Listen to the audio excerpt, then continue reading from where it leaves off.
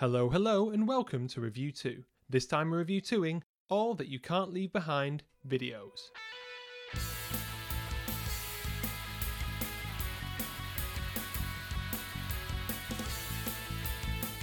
Did you spot the elephant? You're an idiot. Yes, beautiful day, beautiful 4K. I'm doing it now. Peace and love. Oh my god, I look like a punk rocker. Larry gets on a motorbike. Oh, I don't know if you're going to get this.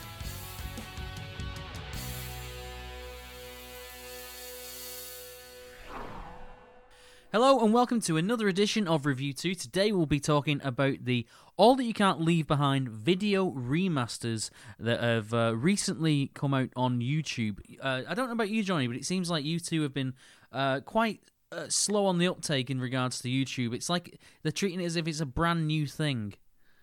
Which is strange considering the proximity with the names. U2, YouTube. Well, I think I've said before on the podcast that I actually, when YouTube first started getting a name for itself, I thought it was something to do with U2. Yeah. And obviously, in fact, I want to mention the You Together at Home series of fan events that we've been involved in for the last few months. We've now teamed up with Mad Flea, who You Together at Home, by the way, was Mad Flea's idea. So we've kind of piggybacked onto this with her, but we are going to be doing anniversary type events celebrating the albums. We're trying to find the best quality live videos for these events, and the first one we did was The Unforgettable Fire, and that was a huge success. So, and there are more of these events coming up. But please go to the Review 2 YouTube channel. We've also just recently discovered YouTube as well. And I have a plea for all the listeners. I know we beg you for comments and reviews a lot, but if you could follow the Review 2 YouTube channel, as soon as we get to 100 followers, I get to change the URL, which means I can have a lovely u2.com/review2. Dream big, I would Tyler. really. I know. I just want 100 followers, and if everybody listening to this right now would just go over to YouTube and follow us, that would really make my dream possible. You would improve my 2020 big time there. It feels like this is the usual 5 minutes I skip in everyone else's podcast before they actually get to the meat of the issue. So have we got any other updates or announcements to make? At the end of the episode, myself and Johnny will be doing a U2 quiz that was sent to us the other day. Neither of us have looked at it, and we will be competing with each other at the same time, so stay tuned for that. Let's see who is the biggest fan. Definitely me.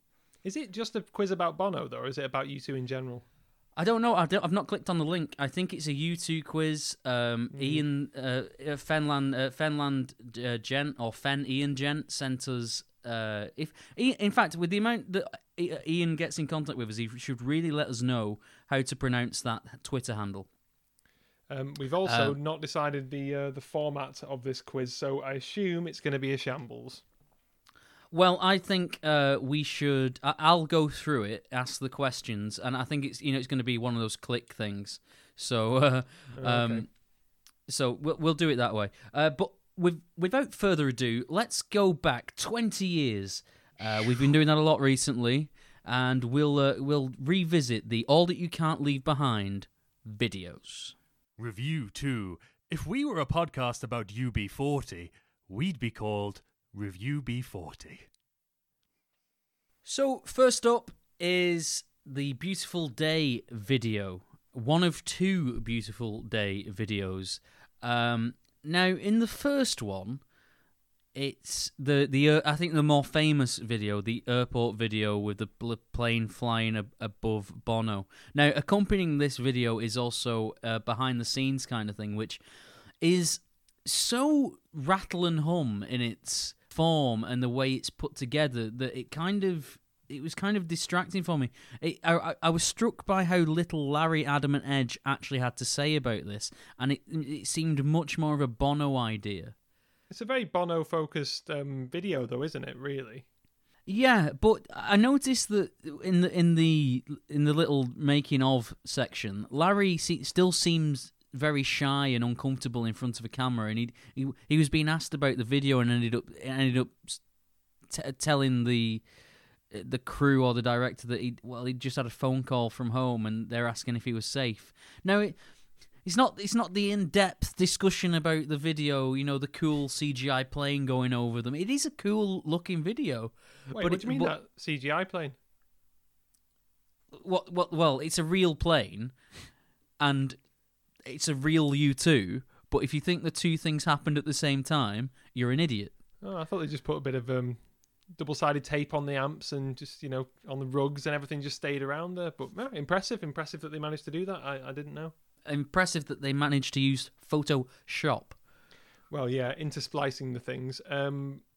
I think Larry came across as Larry on this, as in he's much more interested in just playing the drums and whacking them and getting on with it rather than the whys and wherefores of the video. I bet he's probably watched this video once, if ever, and he's gone, pretty good, and that's it, I think this is, and I want to keep some powder dry, but this is one of the better videos. It's very iconic. Everyone that I know growing up saw this video, and it was I think because it's quite simple but very iconic. It works. This is probably the best in terms of memorable showcasing the band that you're going to get, and it was directed by Jonas Åkerlund, who's worked with, I know him best from Rammstein. He directed a really good Rammstein DVD, and I think he is a very solid director, and he is great at shooting that contrast, for example, between the band playing in the choruses and just that focus, that kind of slow-mo focus on Bono throughout the rest of it. I think that, for example, is a great choice that is simple but effective, because that means that when the band kick in the chorus, in I think his words or someone else's words, it really shows them slashing at the song, and getting out the chorus, which is great and really brings the vitality out of the song.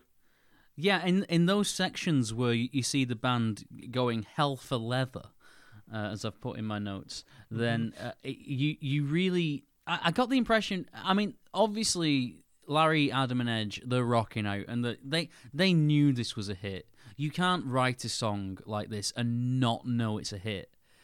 And, well, I'd be very surprised if that's ever happened to somebody. They didn't seem shy, or considering this was the first thing after pop, they didn't seem like they were doubting themselves. They seemed like they really knew what they were doing. But Bono, out of all of them, is playing the role of a rock star. It's like he's not even being Bono anymore. It's almost like he's still got a little bit of Pop Mart in him. That Pop Mart swagger. I found that character that he's playing, though. I think the guy walking around the airport, from what I can tell from the loose narrative that's in there, it seems like he's meant to be playing a guy who is washed up and has lost everything but still feels incredible joy. I think that was the idea of that character. He's chucking all his money away. He doesn't seem to have any connections. He steals an apple. He likes to go through machines, but he's still feeling a massive amount of joy. Bono described it as a man who has no earthly worries or no earthly concerns. But I didn't realise this was an alter ego until I watched the making of. Well, that's maybe the fault of the video, to be honest. But I got he was doing something a bit odd. Yeah, and he's actually wearing a gold jacket. Yep. Which obviously is going to remind us of Mephisto. But in the video, because it's so dark and black and white and contrast and the contrasting of black and white, it just seems like a black video. So I've been watching this video for 20 years and not really got what it's about. I didn't really realize that was an alter ego, and they never seem to do the alter egos fully or properly unless it is Mephisto. Well, would you agree with that? Yeah, I mean, it's something that's been lurking about, and obviously we'll see some alter egos turn up later when we talk about Elevation. But yeah, I do agree that they're not fully fleshed out necessarily. Maybe that's because the band want to suggest that there aren't really actually that much of a difference between them and their alter egos. Maybe the divide isn't that strong. But yeah, they could do a better job with that, I suppose. I never got the sense that this was Bono as an alter ego. I just thought the director said, "Okay, Bono, we're in Charles de Gaulle Airport. It's a beautiful place. Just stumble around a bit and mess around, and yeah, it'll be fine." Parts of it are. I've been there.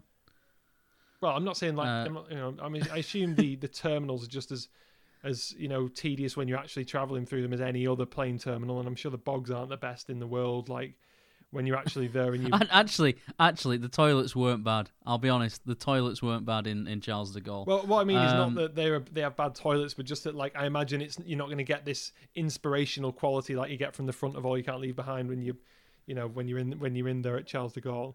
But it is a beautiful place. If Charles de Gaulle still looks like it did for All That You Can't Leave Behind, then I was in a different terminal. Yeah, I was not in that terminal. Guess what? Much to my annoyance. Guess what my least favorite part of this video was? Bono going through on the luggage rack thing? I mean, I assume that's going to give him a mild conveyor. X-ray, but that wasn't it. Go on. What is it? Those repeatedly close-up snogging teens or whatever that are in there. It's horrible. Oh, the snogging. Oh, right. I mean, I barely even. I think you're showing your age there if you're becoming that jaded towards the world, Johnny. How are things with you and your partner? Are you okay? Is lockdown treating you well?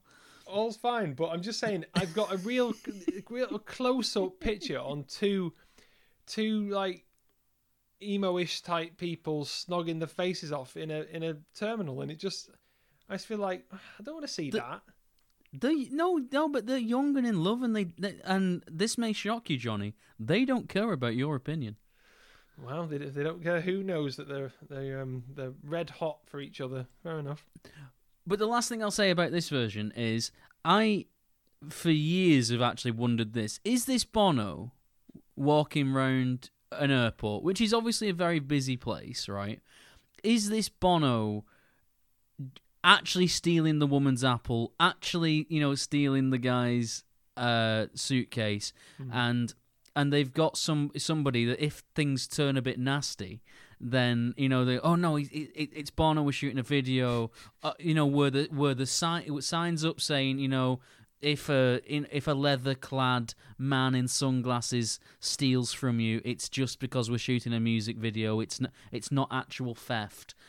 Is it real? Is it choreographed? Because some of them don't look that choreographed. There's some amazing acting going on from the extras in that video. If it is choreographed, if it's staged, I assume that it is staged and these are extras. I think because if you did it the opposite way with, you're just thinking about if you're doing it the other way and you're just using people off the street or just people generally speaking, then Bono might try and grab your suitcase and the other person might go over to give Bono a shove or a punch, and then the director or the security run and say, no, it's Bono, and they're like, yeah, I know it is, I want to give him a punch. Yeah, but Bono wasn't Bono wasn't as hated at this point. To be fair, he was pretty much on top of the world at this point. He was considered cool, if any young listeners can imagine that. When they were recording this, though, you two might have been a bit of a curio, because they hadn't come back. They hadn't brought this album out yet. I mean, yeah. And these are questions that I don't know the answer to, but these, and I suppose I'll never know, and maybe I don't want to know. But it is interesting watching this video because this would have been recorded way before the album came out, so they're not on top of the world at this point. This is 4 years removed from an album that didn't do that well. And also, I think when you were talking before about the confidence, you can see that with the conviction that they throw into those choruses and Bono jumping, and this is not a shy backwards and coming forwards music video. They know these songs, and in particular this song is a hit. So yeah, I think that's a good way of thinking about it. I don't know if you felt like this as well, particularly because we've just done Slain and $1 Million Hotel. It really is like we've effectively over the last few months been making a tribute to the last 20 the noughties and the 20 years that we've been into the band roughly, and But I feel when I watch these videos, and I don't watch them very often, but it takes me right back to the start of my fandom, and it's kind of like going home after a long time. Do you know what I mean by that? I'm very comfortable. This is my U2, my period of U2, and there's something comforting about going back watching these for me. It is, if you'll pardon the pun, a sort of homecoming, but it is comfortable. Wait, Johnny, you know that's a U2 title, don't you? Oh wow, we're song title. Punning all over the place, aren't we? I think it is comfortable. It's like an old pair of jeans or slippers or whatever. But I will say I am kind of, after this podcast, where I'll show all my enthusiasm, I'm ready to go to look up some other stuff now. So, for example, I've been listening to a lot of the really early stuff off the Boy remasters, like Touch, for example, or Saturday Night, and just stuff like that, and trying to get reacquainted with the old U2. But yeah, let's press on to the next version of Beautiful Day. I really don't want to spend very long on this one. The is it Ize? Is that how you would pronounce that? I've been pronouncing it ease. Okay, well, let's not quibble about it. Ease, whatever. Have you got anything to say about this version? A question for you. Is this just a video of the band on their holidays? Well, I'll tell you, the thing that I mainly came away with from this was, what a nice life. I wish I had that setup. Both as holiday home and recording studio. Yeah, I mean, when you see them in the recording studio, they seem, it seemed to be like in some underground basement kind of thing, and it looked pretty cool. I didn't need the rest of the video. And did you notice how similar it looks to the video of Electrical Storm? You've got Larry on the train, which is the video, which is the cover of Electrical Storm, and I'm wondering, were the videos recorded at the same time? And if so, if that song was written and ready at that point, why wasn't it on the album? I'm almost certain that Electrical Storm wasn't written at that point for that very reason, because if they had an absolute banger like that ready to go, then it should have been on All You Can't Leave Behind. And if it had been, then it may have taken... I know what you're going to say. Shut up. Well, that's not very nice. I've been converting people to the song that you're not about to say doesn't deserve a place on All That You Can't Leave Behind. I've been on a bit of a Twitter campaign. Children's TV show B-side that is Wild Honey, I assume is what you're... Joe D. Madflea from U2 and Coffee described it as the "What We're Drunk, Grab a Guitar" song. I agree, but not favourably. The song is the story of the song, isn't it? Yeah, that's actually what happened. But that doesn't mean it needs to go on an album. And this is Wild Honey we're talking about now, guys, which I really like. Johnny doesn't. It doesn't seem to have a lot of fans in the community, but I think I just think it's a cracking rock song, pop song maybe. Well, look, Electrical Storm was released in October 2002, so I doubt it had been fully conceived enough to go on that album. But yeah, it does look similar. Maybe it's that Pebble Beach that maybe is reminding you. That's similar in both videos from what I can remember. Yeah. The one takeaway I've got from those two Beautiful Day videos is that the band seem to be having a lot of fun. Yeah, they know they've got a good album. They're working together in a way that doesn't seem like they're stuck. Yeah, I think I saw something on Twitter the other day where there's an image of The Edge playing Larry's drums and Larry's smirking and laughing. That's in the making of the Beautiful Day video. Was it in the? Was that actually in the making of? You can hear Edge lay down a pretty solid 4/4. No, you can't. Yeah, There's no way that guy can play drums. He can do it all. In fact, kick everyone out of the band and just let Edge do it. Right, if he could play drums, he definitely would have done it on stage. He's not afraid of nicking Adam's bass or bringing a piano on stage or kicking Bono off stage and singing Sunday Bloody Sunday. That was a great version, to be fair. Yeah. But he's not afraid of doing that. If he could play drums, he would have done. You know it. What would Larry have done? Twiddled his thumbs? Play triangle? Well, what does Bono do when Edge is singing? Sing over Edge usually because he can't stand not having the limelight for 2 seconds. Oh, shut up. The only takeaway I've got from the Easy video or the Ease video is you actually realise how much of an input Daniel Lanois, brackets Damois, has on that song, because you can see him doing the backing and you think, oh, that isn't just Edge and Bono doing backing, that is a very distinctly Danny Lanois style. And I think he obviously gets a lot of credit, but I think he deserves a lot of credit for the way that song sounds and the way it's been put together. I don't think he gets enough credit in terms of the Steve Lillywhites and the Brian Enos. He certainly seems to get less of the credit. Yeah, and you're right. He deserves a lot of credit, especially around this period. He contributed a lot. But I do have to ask, why 2 videos and why do we have this version? Absolutely pointless. Yeah. Beautiful in 4K, though, would you agree? Yes, beautiful day, beautiful 4K. Oh, how witty. Right, so let's get on with... Talking about Stuck in a Moment. Yeah, Stuck in a Moment. So, you two have currently only released one of these videos, and I'm just going to put my cards on the table. It's the least interesting of the 2 videos. Yeah, I thought that. The US version that I was trying to watch before is so terrible quality, the one that I found on YouTube, and maybe that's my own fault. But I could hardly see what was going on in it. It was that bad in terms of quality. And this version, I presume you're saying that the boring version is the one where he keeps getting chucked out of the van. Yeah, and this brings us to a question that Ian at Fen Ian Gent or at Fenland Gent sent us on Twitter, and it says, why does Bono keep getting thrown out of the van?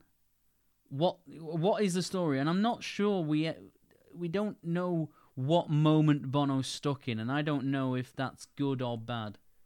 To me, it looks like, right, so let's set the scene and let's see what we've got to work with.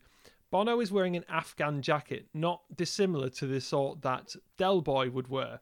Possibly in this universe, the long-haired Lothario Bono is somewhat of a Del Boy figure. Maybe he's done a dodgy deal with Trigger or someone, and he's been taken for a ride in the back of a van, and they've duffed him up, and they're saying, give us a pony, and then they've chucked him out the van, and then he needs the rest of the band to cross a quite busy road and help him.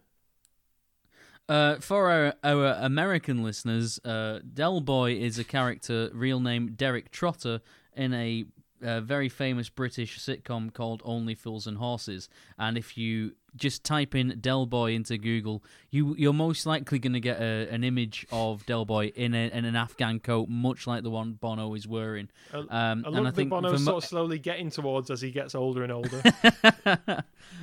For British people, if you see those kind of coats, then you definitely do think of Del Boy. Yeah. We've kind of answered another of Ian's questions. Which Beautiful Day video do we prefer? Definitely the Charles de Gaulle Airport one. Oh yeah, definitely. For both of us. There's no point in the other one. And he's also asked a question about a couple of videos that we're not going to tackle today. He says he's not a fan of lyric videos, neither am I, Ian, but I thought the lyric videos for Levitate for Levitate was fantastic. Do we agree? Do you know what? With those videos coming out so quickly after we'd covered $1 Million Hotel, I haven't indulged half as much as I should have done. Levitate and Stateless. I know Levitate wasn't in $1 Million Hotel, but they seem to come out as a package, so I've avoided them. I think I've watched them both once up to this point. What about you, Johnny? I've listened to Levitate quite a bit recently, but I've not watched the video. I very rarely sit down and watch music videos unless I'm hanging out with friends and we're all sort of sticking a video on and and taking turns at doing that, which is something I really enjoy and miss during lockdown, to be honest. So and also with that, if I do that, we're usually talking over it quite loudly or just making jokes, that sort of thing. So I don't know if I ever really sit down and just watch music videos that often. No, I definitely don't. Ian has mentioned on Twitter before that he sits down with his kids and they'll watch the videos and discuss what they think about it, which I think is a fantastic family, activity. And I don't have children, but I'm quite jealous of Ian having kids that would be interested in sitting there and watching videos from the music that their dad's into. That's great for I think that's a great and a wholesome family image, and it fills me with joy whenever I think of Ian sat there with his kids watching a U2 video. Well, or a Nicki Minaj video, whatever it may be. Slightly different tone there.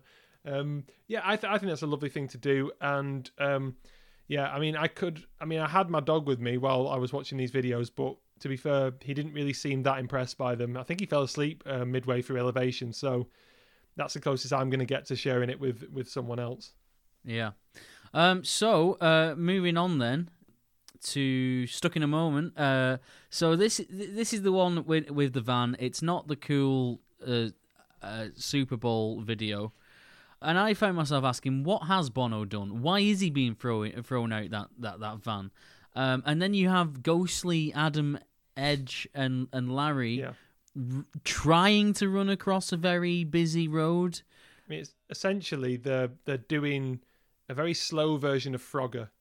They're trying to just cross and not get squished by any of the vans. But yeah, in this weird, obviously they've used some time-lapse photography for all of the cars, and it creates a kind of cool image. It's the sort of image that if you did a compilation of all of these videos and said, look, this is in 30 seconds, this is U2 at that point, look at all the stuff they did in the videos. So you'd have the aeroplane going over for Beautiful Day and clips of them running through. I'd say cool image, but doesn't add up to a heck of a whole lot, to be honest. No, I would agree. And do you know what really made me laugh? And I hadn't realised I'd never seen this before until I saw it. Mm-hmm. Adam Clayton running. And particularly in this time where, I'm sorry, Adam, I love you to pieces, but you didn't look as young as you were at this point. You were starting to look a bit like a pensioner. And it was just funny for me to see Adam Clayton running. Adam's look there reminds me of, he's been doing some painting all day, and he's realised that the offie's going to close in a bit, so he has to nip out very quickly, get some fags, and then get back, and that's it. That's what it sounds like to me. He's like, oh damn it, they're going to be closed, and then he just goes. That's the kind of look. Adam is not at his coolest during any of these videos, and he's not very dynamic either. With the amazing caveat that let's think about Adam these days and how incredible he is. If you could have shown Adam Clayton a picture of... in 2000, you show Adam Clayton a picture of what he looked like in 2020, I think he would have been horrified. With how great he looks in 2020.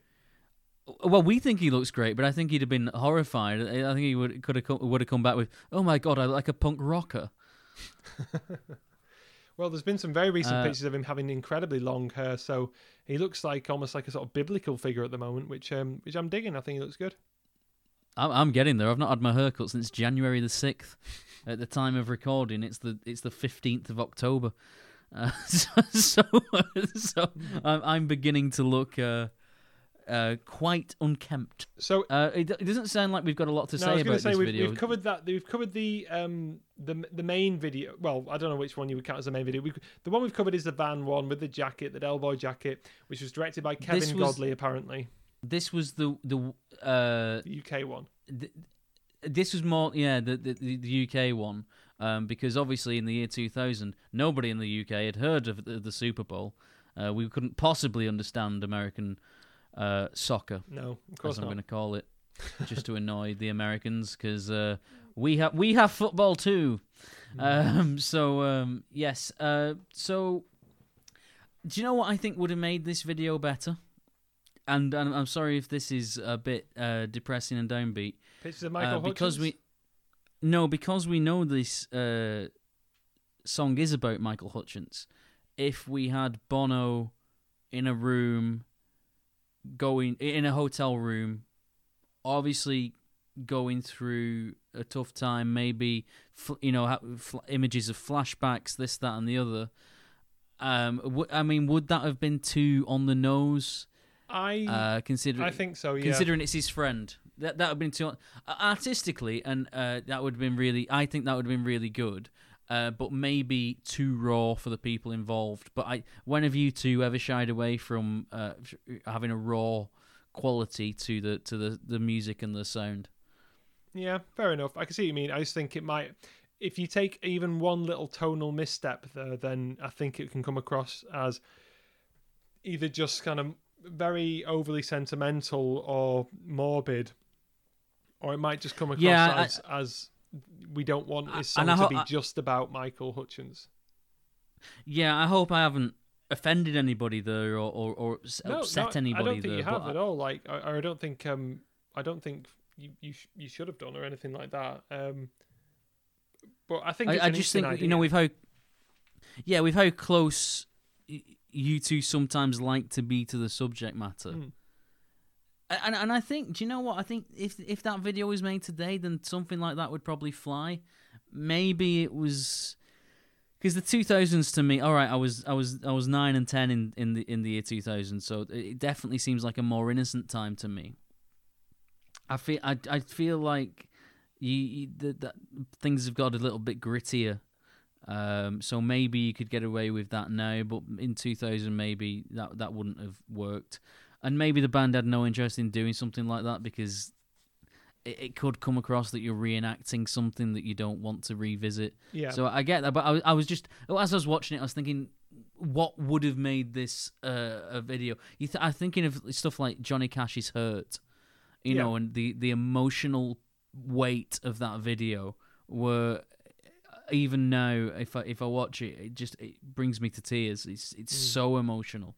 And I think could that song have could that video have had that weight to it? Could it have been one of those classic songs? I think there is a possibility of that, but I also think that in a general sense, what you're going to try and do is you want your song to be applicable to so many different moments for different people, so people in the know understand its connection, but everyone else can just apply it to, even just as simple as I'm having a rough time. Just to make it very general. Yeah, I think Bono said before that he likes to write lyrics where he'll push an idea halfway up the hill and then the audience have to come along and decide what it means to them. Well, yeah, and I think that's a better way of doing it. A good piece of art should demand your active engagement. Yes, no, I agree. We've also been asked on Twitter. I remember the question. I don't remember who asked it.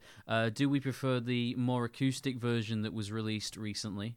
Well, let's not tease people. Let's find out who actually asked that question. I'm doing it now. Well, I'll say my thoughts while Tyler's looking that up. You can tell this is a very well prepared show. I enjoyed the acoustic version a lot. The more recent one, I thought it was great.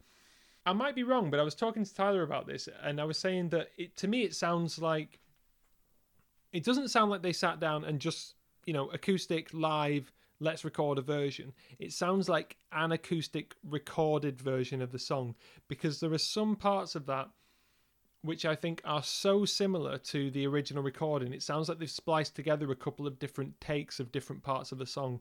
That's what I hear. I might be totally wrong with that, but my overall thought about that is I'd rather hear some more interesting B-sides, to be honest. It was fine. It was good. It sounded beautiful. The guitar sounds nice.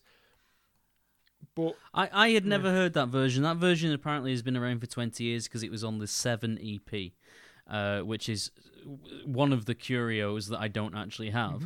Mm-hmm. So hearing that version, and I noticed that really early in the morning. I actually think, inadvertently, because I was checking Spotify and because I work nights, I actually think we broke that news. People didn't seem to know about it until I tweeted about it. I'm not saying I did. Somebody might have got there beforehand, but it definitely seemed like we broke the news because I just happened to check U2's page on Spotify that day. There was no noise on Twitter before I broke the news of that. So you're welcome, world. Well, I'm not claiming that. And it was Iceman at Boom Right There that asked us about that, by the way. Boom right here. Oh yeah, not Boom Right There. Yeah. No, Boom. We've done this before.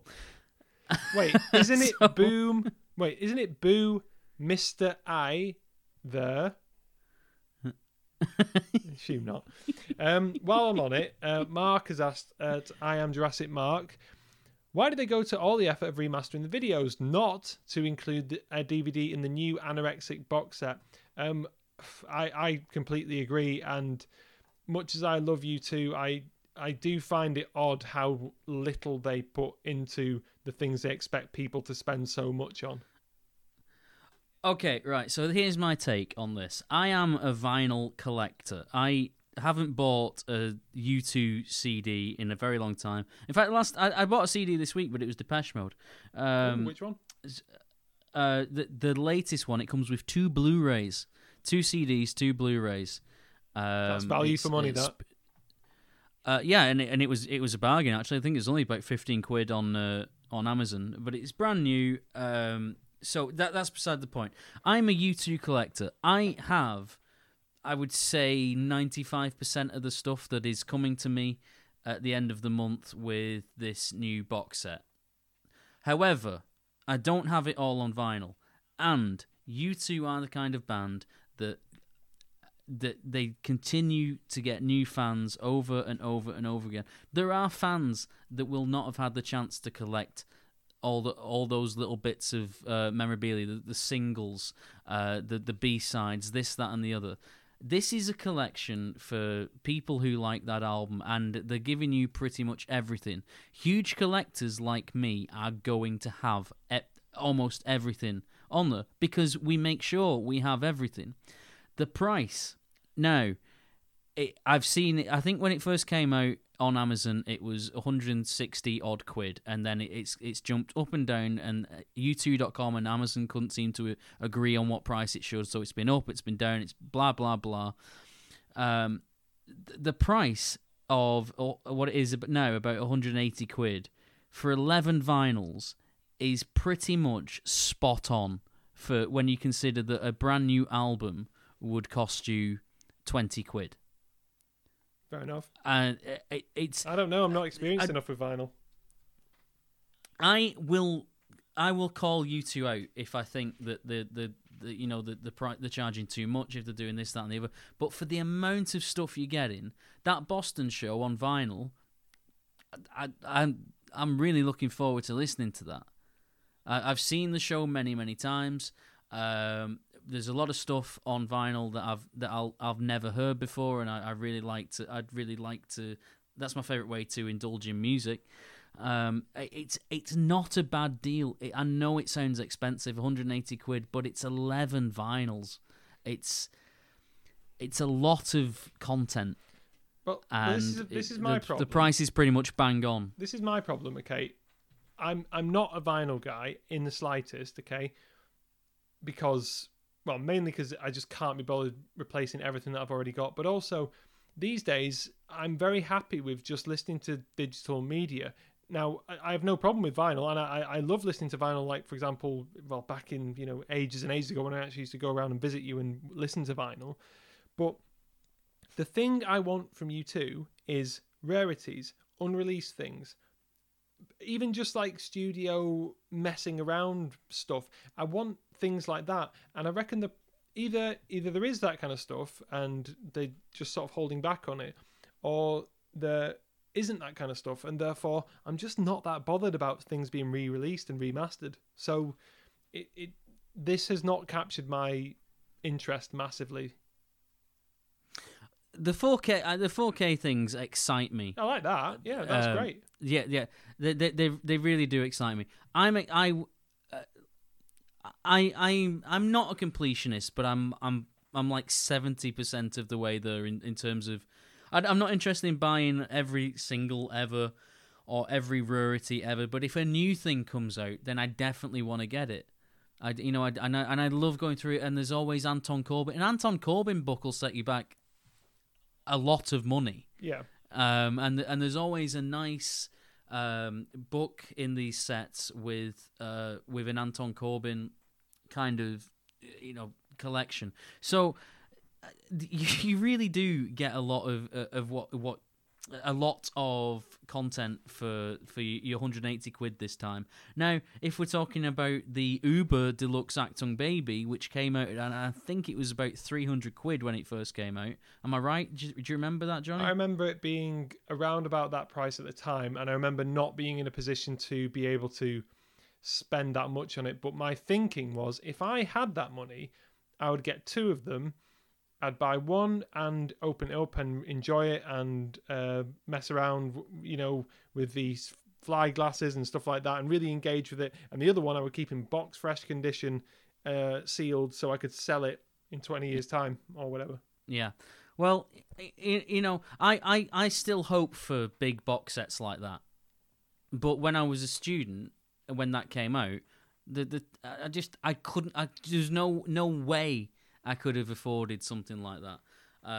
So I'd like to be able to buy these sets, and we kind of can't complain about everything because we're far closer to the end of U2's career than we are to the start, and that they are bringing out things that some people enjoy, and you can't please all the people all of the time.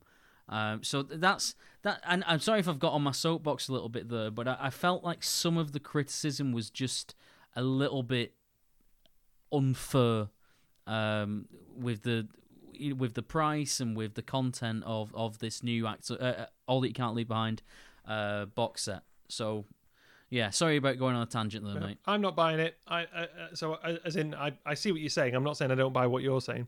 I'm just saying I'm not going to buy the stuff. What I will do is, when it is safe, I will enter your house, I will leaf through the book, I will listen to the vinyl, and then I'll toddle off on my merry way, having got all the spoils for Nout. All right. In the end of the day, you vote with your wallet. Yeah, exactly.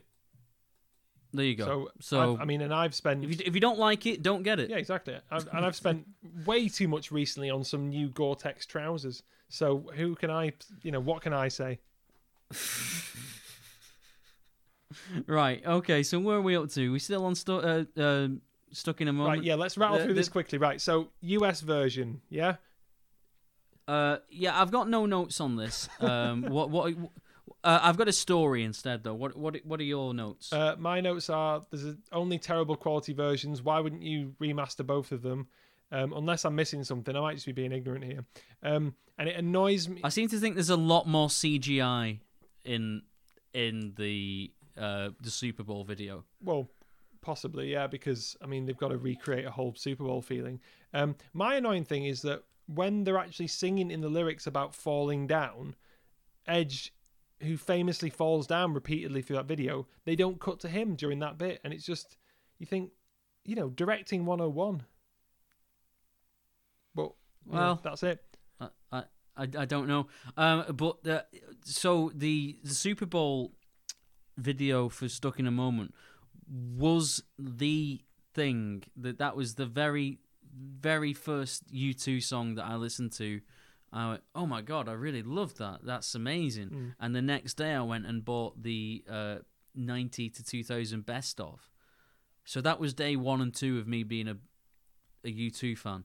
If I could go back, would I have changed the channel if I'd have known how much it was going to cost me over the years? Possibly. No, I probably wouldn't, because I've had a lot of fun over the last 20 years.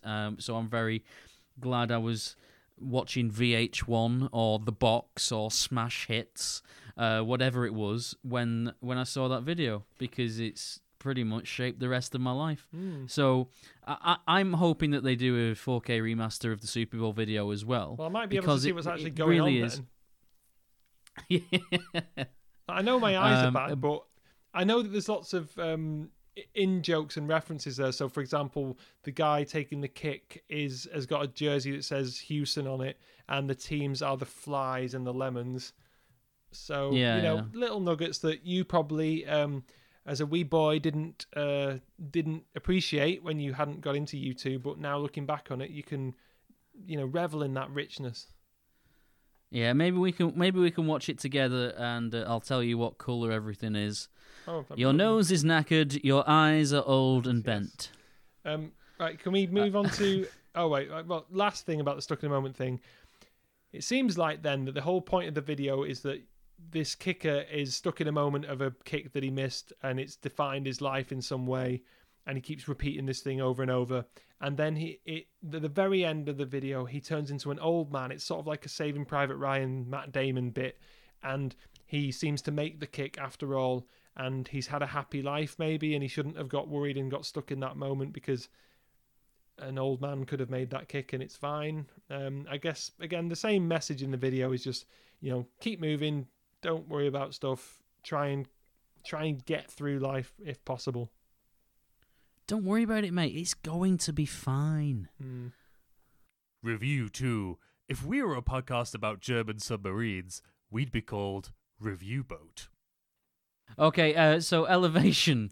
I really remember this video being a lot more substantial in my head.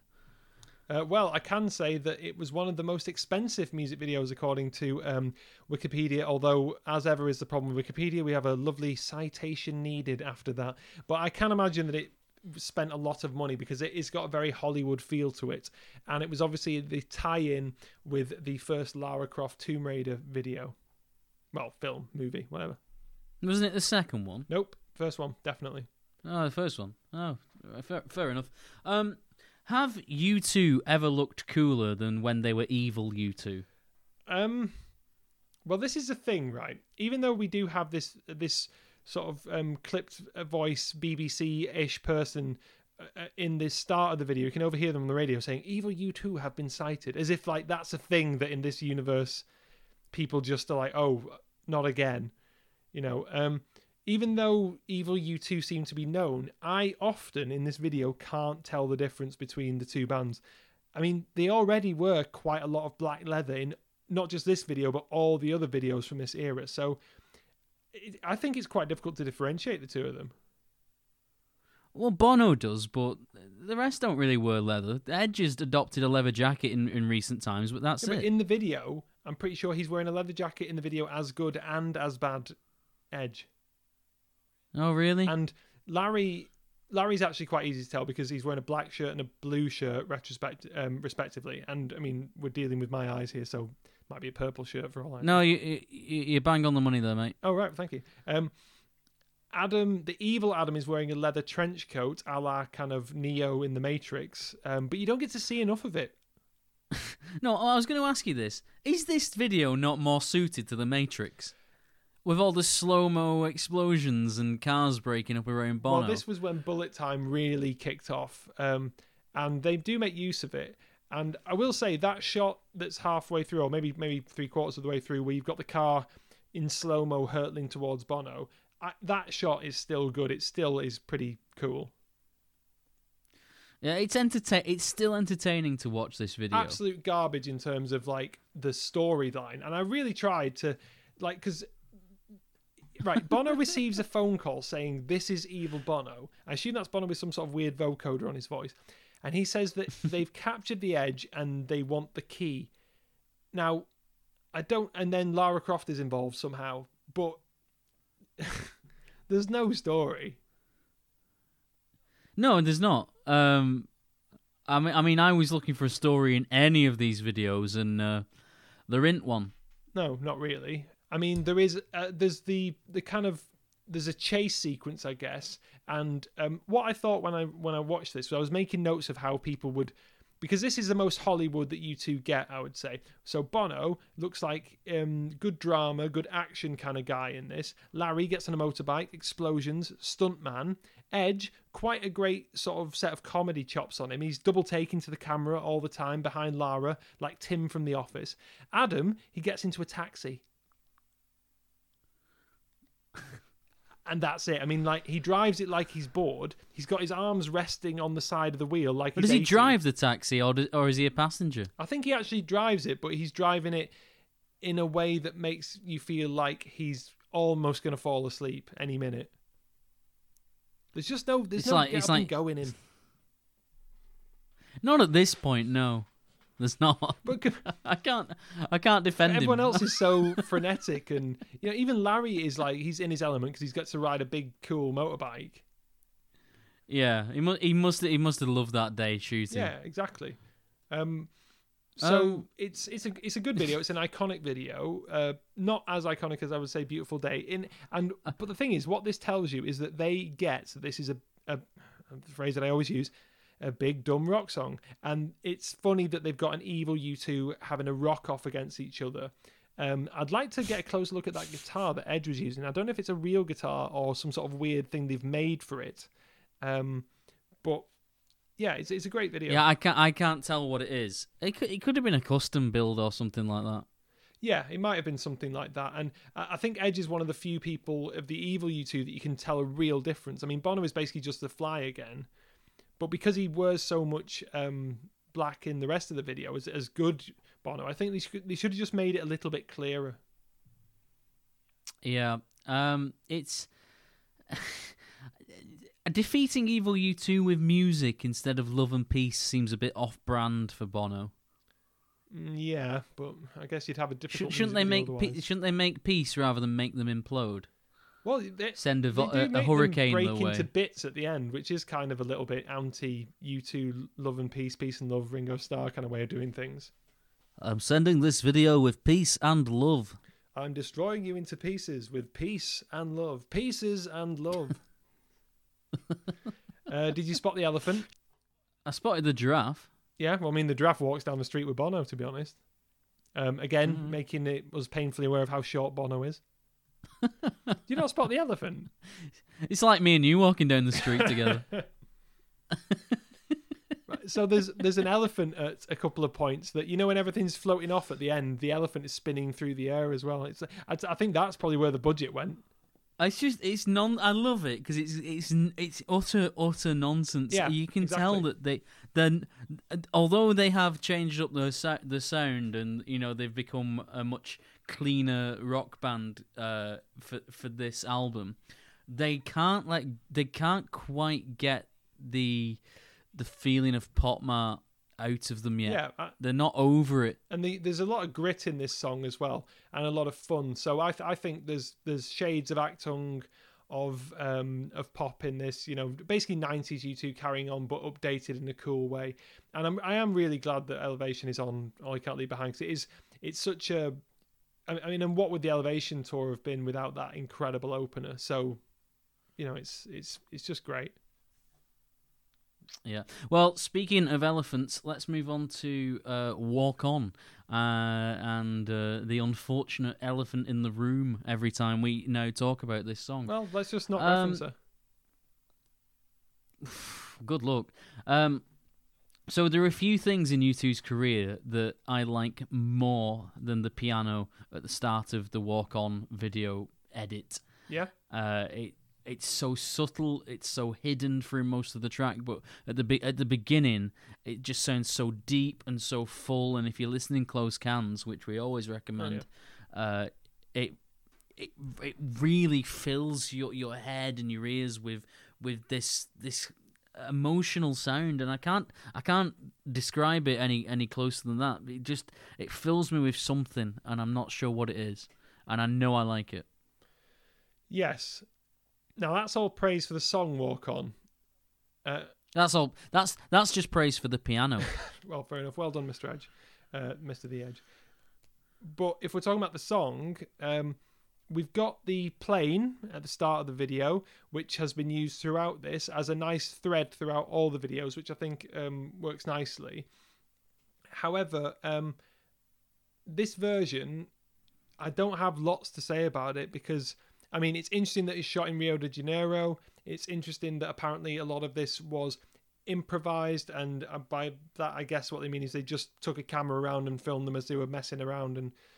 But I think I've said this on one of the previous episodes. This video is just let's watch them have a really nice time in a beautiful place. And okay, fine, but I don't get.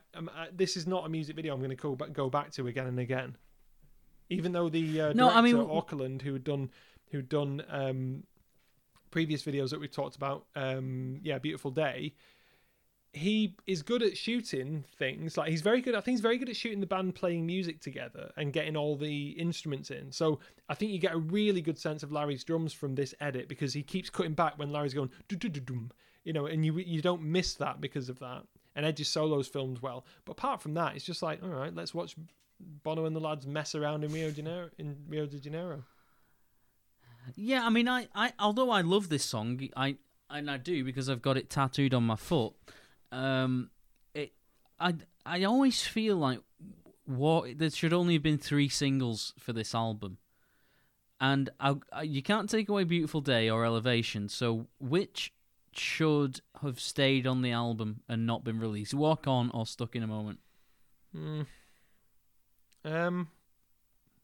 That's a difficult one. They were both had airplay, and look no further than Slain for how good both of these songs are. I guess it would be Stuck in a Moment, just because I think it was a more popular song. I think Walk On didn't chart quite as well as because people were sick of it by that point. The Shine had come off the album and people had probably heard it. Yeah, so Walk On was number 5. I think Stuck in a Moment was 3, or was it 2? How do you mean? I'm thinking on the charts. I'm just looking it up now. I don't know. You need to ask Tummel Tyler about charts. Number two. So, I think maybe The Shine was coming off it, so that's what I would say for that. Yeah. In the first video, they've kept in the Aung San Suu Kyi bit at the end. Yeah. Should they have cut it, or are they using her own words against her to instill hope in the Burmese people of 2020? I'd say that's a viable reading, the hope thing, but I reckon it was probably just laziness. That's my honest answer. I mean, I literally could have cut it for them. It's seconds of a job to take that little bit out of the end of the video. And yet. Yeah. So the Liz Friedlander version has a little bit more of a story to it. There's young people looking like they've had enough of something, not quite sure what it is, and they're ready to take action. We know this because they grab their coats and leave their respective apartments. Side note, if you're bored, and I was at this point, if you're bored watching these videos, try and count how many styles of leather jacket, Bono wears throughout all the videos. I said on the Slain review he really, really experimented with leather jackets around this time, and all the proof you need is in the videos we've been discussing. Well, I've written a summary line for when we actually wrap up on this whole thing, which is, if you need a summary of what U2's videos were like, people walking around slowly in leather jackets pretty much sums it up. Lots of leather jackets, lots of slow-mo. Yeah, and Bono. But have you noticed that Bono looks almost exactly like Jimmy Iovine? Because the camera's zoomed in on him, and he's wearing sunglasses, which are very reminiscent of the sunglasses that I've seen Jimmy Iovine wear. And I've never thought the two people look similar, but in this Liz Friedlander version of Walk On, there's a definite likeness. I've not seen that likeness before. He also looks a little bit like in the video for the Beautiful Day video. I think that is Jonas Åkerlund who's in there, and he's wearing some wraparound shades. And at first I was like, is that Bono's weird stuntman? But then no, it's Jonas Åkerlund, I think. What, from Alan Partridge? Just fine. Wow, Johnny's coming out with the Irish accents for a change. No, but that's an accent of someone who can't do an Irish accent impersonating. Send your complaints to Johnny this week, please. Bono. Also, I was thinking we should if you want this, then let us know on Twitter. We should probably review that episode of Alan Partridge at some point on Review 2 as like a bonus episode for anyone who wants it. All right, there's only one person that wants to. I love Alan Partridge, and I don't want to do that. There's only you that wants to do that. Do you really think so? Well, I'd do it. Was there a point in this Liz Friedlander version that you started We're laughing? still talking about this, are we? Yeah, something that really made you chuckle. No, I was just bored by it. I just say it's needless. When they start ripping the shirts off. Oh yeah. It's a good job I was sat down, because otherwise I'd have been on the floor. It's just really. It's just. The problem with this video is it makes me believe things that other people say about U2, like that they're kind of vanilla in some ways, or like just a general sort of mawkish, we're all together, man, and see through people's eyes and walk in people's shoes. And like, I don't like it when U2 kind of prove people right about that sort of thing. And this video is awful because it's just like, it doesn't have any impact. I don't know any of these people. I don't know any of the problems. And then we go through lots of different eyes in the crowd. What does that symbolize? Like, oh, we need to see things through people's eyes, man. Like, yeah, that's just empathy 101. Like, get over yourself and do something interesting. Yeah. Well, they are the single videos. We're gonna review another one that was released today in a minute. But I've been thinking about this a lot this month. These are not the best videos, and U2 have done some really good videos in the past. So I'm sorry if you feel like we've come down a little bit hard on them, but they're just not the most interesting videos, and they're strange videos to choose to launch or relaunch your YouTube channel with, whether they're in 4K or It's not. just timing. And I'm thinking, why didn't they wait till next month and do Actung Baby, which they might do. Who knows? I would love to see some of those videos restored to 4K. It's just timing. It's the anniversary. It's 20 years. Yeah, but why not wait a month? Because it's and do Actung. well, it wouldn't be 20 years. No, but it's what will it be? 29 years next. Yeah, 29 years next month. People don't get out of bed for 29. It's got to be a zero on it. Otherwise, it doesn't mean it's a proper anniversary, apparently. Well, no one's getting out of bed for my 30th this year, are they? Because no one's allowed to go anywhere. Right. So, I'll get over it. Can you guys wish Tyler a happy birthday on? Wait, when's your? I've always. You cannot put my birthday on the internet. Oh, sorry. Okay. Well, you can't do that. Then just randomly tell people. It's in November. There you go. Please don't steal Tyler's identity based on that. Yeah. I don't know. I don't know if that's it seems common sense to not say when your birthday is. I don't know. Maybe I don't know. Oh well. I'll be 30 for a whole year. So the other track, I was a bit surprised that this one got a remaster. This is The Ground Beneath Her Feet, a video I maybe have seen once or twice before. I saw it a couple of times when we were gearing up for the $1 Million Hotel review, and it still strikes me as a very weird mashup. Salman Rushdie, Bono, U2, and then that film. And you're like, where is the connecting tissue between all this stuff? Well, Rushdie wrote it. The song performed lyrics, it. Yeah. Yeah, and it was the soundtrack for the film. But because Rushdie's sort of writing, like literally writing some lyrics at the time, with a beautiful calligraphy pen, I will say. At the same time as we've got. Shouldn't he have been in hiding at that point as well? I can't remember. I assume the Fatwa was on them because the Satanic Verses was before that, but I don't know when they launched the Fatwa. Let's not worry too much about that. I mean, yeah, I don't know. But the problem is that he's sort of stood around, Bono stood around, and then we've got Tom Tom and Eloise and everything kicking off, and you just think, is Rusty didn't write this film? And then who should show up halfway through the video but old Melvin Gibson? Yeah, well, I thought, because I wasn't prepared for what this video was. I didn't know what it was going to be. I'd forgotten about it that much. And you need preparation as well. Yeah, and I thought, well, here I am checking back into the $1 Million Hotel a lot sooner than expected, and Salman Rushdie Salman Rushdie stood at the side of me. Bono is at the side of me. Or is it Bono? Is it the guy from the bar in the $1 Million Hotel film? Are they twins? None of these questions were answered. The song and the video are both very, very good. You know I love the song. Yep.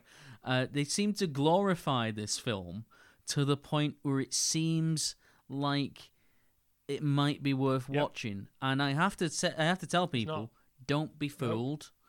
Go and listen to our review. We covered it quite extensively a couple of months ago, and we watched it so you don't have to. They should put that on the DVD case for any re-releases of it. I will say that the 4K means it's very sharp, and you can see the salt in the salt and pepper beard of Rushdie very clearly. But it also highlights the pretty terrible special effects that they have. Like at one point, Bono looks like he's flying around like a bad Christopher Reeve, like a la Superman sort of thing, and that doesn't look better in 4K. It actually looks better on VHS, I would say. I don't know. I've never had it on VHS, and I'm not digging it out. Well, when the song kicks off and things start spinning around, and it looks like you two are somehow zipping around this LA cityscape, it doesn't look good. That's where the green screen. So the CGI's aged. Yes, very much so. Yeah. In a way that other videos, like Even Better Than the Real Thing, haven't aged badly, I would say. And if you restored them, they would look absolutely brilliant. Well, this is what I'm hoping for next month. Me too. Best vid. If I'm being objective, I'd probably say Beautiful Day, because it's the most iconic and well thought through, well shot. Let's kick off this era with a bang sort of thing. But the most fun would go to Elevation. Yeah, I think the Beautiful Day one is. In fact, no, the Ground Beneath Her Feet, I feel like it actually tells a story and it actually brings a lot of ropey old crap together. But I am biased when it comes to that song, so who knows? I want to ask you about Jeff's comment, because what was it that he described these 4Ks as? Cromulent. What does that mean? God. Well, that's a Simpsons reference for anyone who is not of the generation where you absolutely lived and breathed Simpsons, and it's to do with an episode where someone uses Jebediah Springfield, the hero of Springfield, is someone who has a quote on his statue that says, "A noble spirit embiggens the smallest man." I'm pretty sure I'm getting that right. And someone complains that embiggens isn't a real word, and people complain about it. And then someone says, "I don't know why you're complaining. It's a perfectly cromulent word." So the joke is that they're using one made-up word, cromulent, to defend another made-up word, embiggens. And some people say that if you explain a joke, it isn't funny. I would say those people are right. Well, anyway, that's the explanation. Anyway, get back and watch some Golden Age Simpsons, because that's some pretty darn great entertainment there, I would say. Anyway, we're gonna play another sting. You've probably heard a few throughout this episode. They were sent to us by Review 2 listener Tom Tron. Thank you very much for those stings, Tom. And if you would like to send us some silly little stings, feel free. But yeah, you're gonna hear one now, and then we'll come back and we'll do the quiz. Review 2. If we were a podcast about sheep, we'd still be called Review 2. So, something that we've not done for a long time, we're going to do a little bit of a quiz.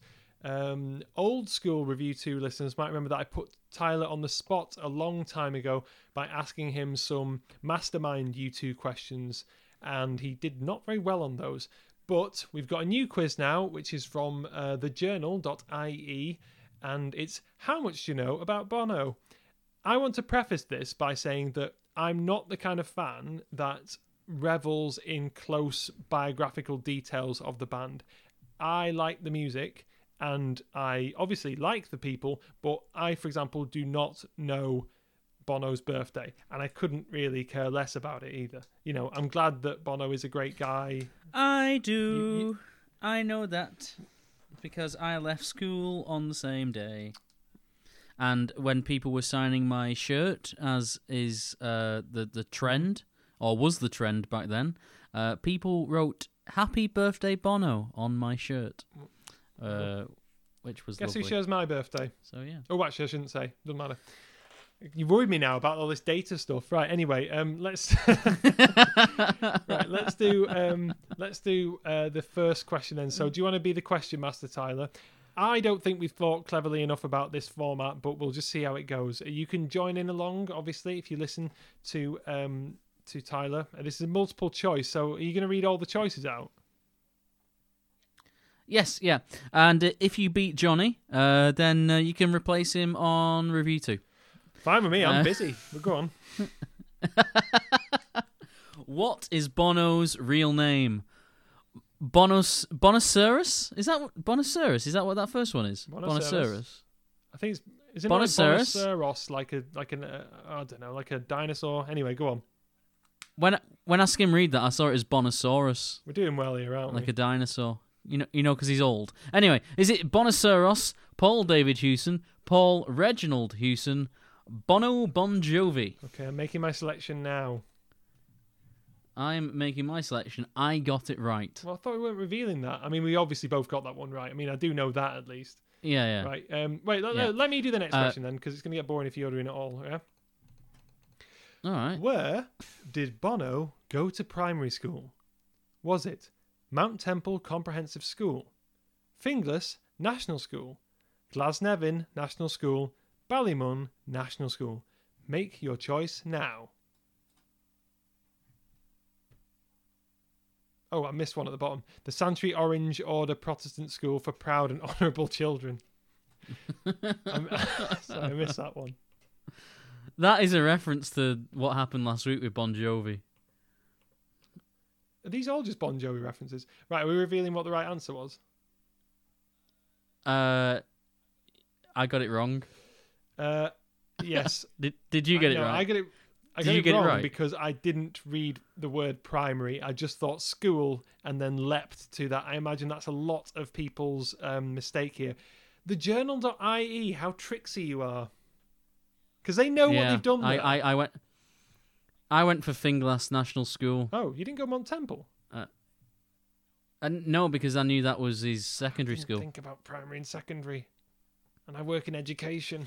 Anyway, oh my God, look how long these are. Right, we've got 4 quotes now for the next question, so we'll read them out one by one. Just go in between us, Johnny. So, what did Bono say in 2017 about all the music the young people do be making these days? I believe that's some sort of grammatical Irish typo slur that they are casting on Bono there. How rude. Oh, really? Yeah, what people do be making, that sort of thing. Anyway, go on. Okay, quote 1. It's way too loud. It sounds like you're playing so many songs at once. In my day, you'd play one song, and yes, you'd play it loud, but you wouldn't play it more. You wouldn't play more than one at the same time. Kids don't care about that these days. Okay, next one. Back in the 80s, we didn't have much, but neither did anyone else. You might see one of those really long cars, and it was such a big deal that you'd write a song about it. Next, you'd hear that someone had bought a TV, and you'd write a song about that too. Now what are they going to write songs about? A new app? Dancing? It's pathetic. The classic artists, Bob Dylan, Leonard Cohen, they wrote about what was important and what was real. I have not heard one new song in the past 5 years by a band other than U2 who achieved that. And the last one, I think music has gotten very girly. Okay, so you're making your selection? I don't... I just don't know which one he's actually said. Well, I've picked. All right. All right, go on. So we're saying I get got that one right? correct, yes, because I remember it was very controversial that Bono said music had gotten very girly, and I think he now would cringe hearing himself say that. And I think part of what they were trying to do on the Joshua Tree tour was try to celebrate feminism. I don't think his point was that girls can't make good rock music. That clearly is not what he believes, but it is not a very fortunate soundbite. Did you get it right? I didn't. I've only got one right so far. Did you pick the first song, the first quote? No, I went the classic artist Bob Dylan, Leonard Cohen. That sounds more like what you would have said. All right, so next question. Why does Bono wear sunglasses all the time? Number one, because he's just very cool. Number two, he has a scar from being attacked by a member of the Orange Order and he's very self-conscious about it. It's to stop paparazzi getting good photos of him. It's because he has glaucoma, Nikki, and it's not really something to joke about. So make your selection now. Yep, done it. Glaucoma? Yep. Yeah. Right, your turn. Paul Hewson had a lot of nicknames growing up, including... Oh, you stitched me up here. Steinheg van Hoosenhollen Bangen Bangen Bang and Hooseman. Where did Bono come from? Mars, by the sound of it. Mm-hmm. It comes from pro bono. Even as a young man, Bono took part in a lot of charity work. His mates slagged him off for it, calling him pro bono. And it became Bono. Yeah. He was a young solicitor who was happy to do work for free. There is a hearing aid shop off O'Connell Street called Bonovox, meaning good voice in Latin. Paul was nicknamed Bonovox based off this, which eventually became Bono. As a child, Bono learned to play many Bon Jovi songs ignore on the Bon his Jovi instrument answers. of choice, the banjo. This became a portmanteau bonjo. Eventually, it evolved to Bono. It was a common nickname for grandparents to call their grandchildren in North Dublin when he was growing up. He was also the youngest in his class in school, and so classmates called him Bono. Right, okay, I've made my choice. Yeah, got a picture outside Bonovox. Yeah, obviously we both got that right. I took a picture of that as well. All right, so during the tour for Acton Baby, Bono... not just Acton Baby. During the tour for Acton Baby, Bono dressed up as several alter egos, but which one is this? And for the benefit of the listeners, it's Bono with some large wraparound shades on. So is it the Viper, the Cool Dude, the Fly, the Bono, or the Orange Man? Okay, so I've clicked the Fly. Yep. Yeah, obvious. Yeah. Oh, I don't know if you're going to get this. Oh, good. What is the name of the hotel that Bono and The Edge purchased in the early 90s? The Clarence, the Clerdon, the Morrison, the Adam Clayton. Okay, I've clicked the Clarence and I'm correct. Damn it, I should have stayed there last month. Right. A big diplomatic play by Ireland came to fruition recently, and of course Bono was involved. What was it? Phil Hogan being made European Commissioner for Trade, Ireland winning a seat on the UN Security Council, Pascal Donahue being made President of the Eurogroup, all of the above. Okay. Tricky. I'm going to play the gambler. Oh, crap. What did you go for? I went Ireland winning a seat on the UN Security Council, which was correct. You went all the above. Yeah, that was a guess for me. Oh, in this picture. I knew about the. In this picture, Bono looks very skinny. He's very happy with himself as well. I knew about the seat thing, but I thought the way that this is phrased, are these other things also going to be clumped in, and it's going to be all the above? God damn it! All right. Read the next question, Johnny. Bono also put on a green jersey back in March when everything went Pete Tong, which for American listeners means a bit wrong. What did he do? Okay, so oh god, look how long this is. We'll go one for one. He found again. a supplier of the reagent needed for the PCR test, something many countries were critically short on. Or reagent, sorry, not reagent, reagent. He helped Ireland secure membership of the European Centre for Disease Prevention and Control, something which, due to a clerical error, we were not part of before the pandemic. He got his good mates Moon Jae-in, the South Korean president, and Tim Cook, the CEO of Apple, on the blower, that means a phone for Americans, and sourced personal protective equipment for Irish healthcare workers. He went on RTE Radio 1, said, "I'm going to kick the ass of this goddamn coronavirus," and the entire country cheered because then we knew we would be okay. Thank you, Bono. I would say I do feel woefully, uninformed about current Irish affairs at the moment. But nevertheless, are we going to click on one of these? Yeah. Yes. Okay. 1, 2, 3. Yeah, I got it wrong. I knew he met President Moon in December because that happened when I was in Seoul and it was on the news. But that was the right answer, but I didn't get it. I got the clerical error. I went for the clerical error. What did you go for? Yeah, the clerical error. Mm. Okay. What did Bono? I think this might be the last question. Yeah, it is. What did Bono and the rest of you two get stuck in twice? Once in 1997 and once again in 1998. An orange hall on the 12th. A smart car. The band were doing promotional work for the brand, showing how many people could fit in it at one time, but the doors repeatedly malfunctioned. A giant mechanical lemon. The port tunnel when the Guardia blocked it off during the yearly Save Our City protests in the 90s and early noughties. And our hearts. Don't forget our hearts. Yeah, our hearts. I think that might be a giant mechanical lemon, just in case you didn't know that one. Exactly right, yep. Okay, so what did you score? Okay. Did you get more than 5 out of 10?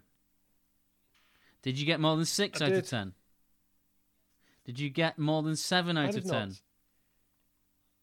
I got 7 out of 10 as well. How anticlimactic. So we're both as fairly misinformed about you two, the band that we're meant to know a lot about, as each other.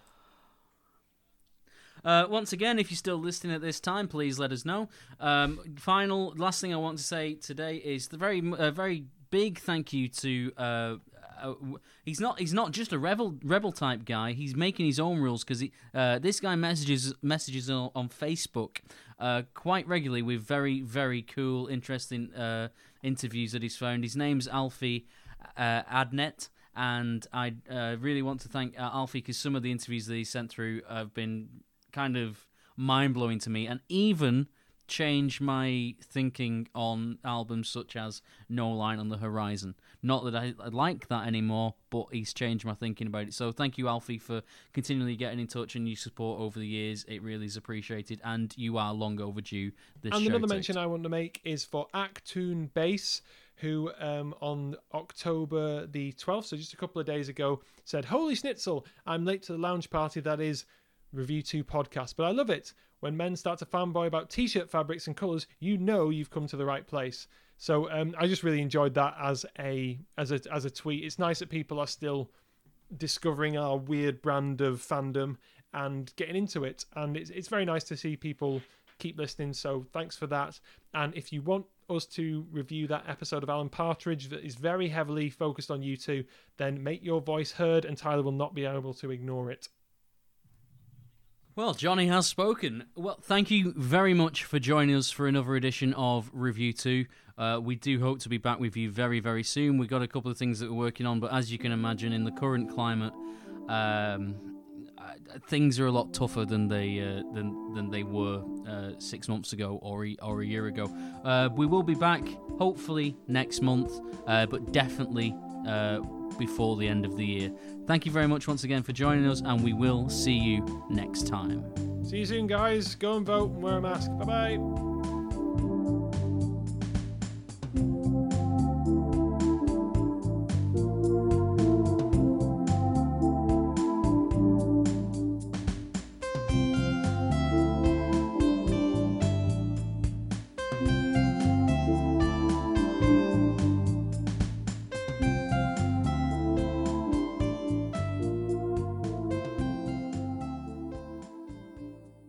Thank you for listening to Review 2, the U2 podcast. If you'd like to get in contact or for more information, please follow us on Twitter at REV_U2 or on Facebook.com/REVU22U. For those rebel type guys, why not email us at review2contact@gmail.com. Review 2 was presented by Johnny and Tyler.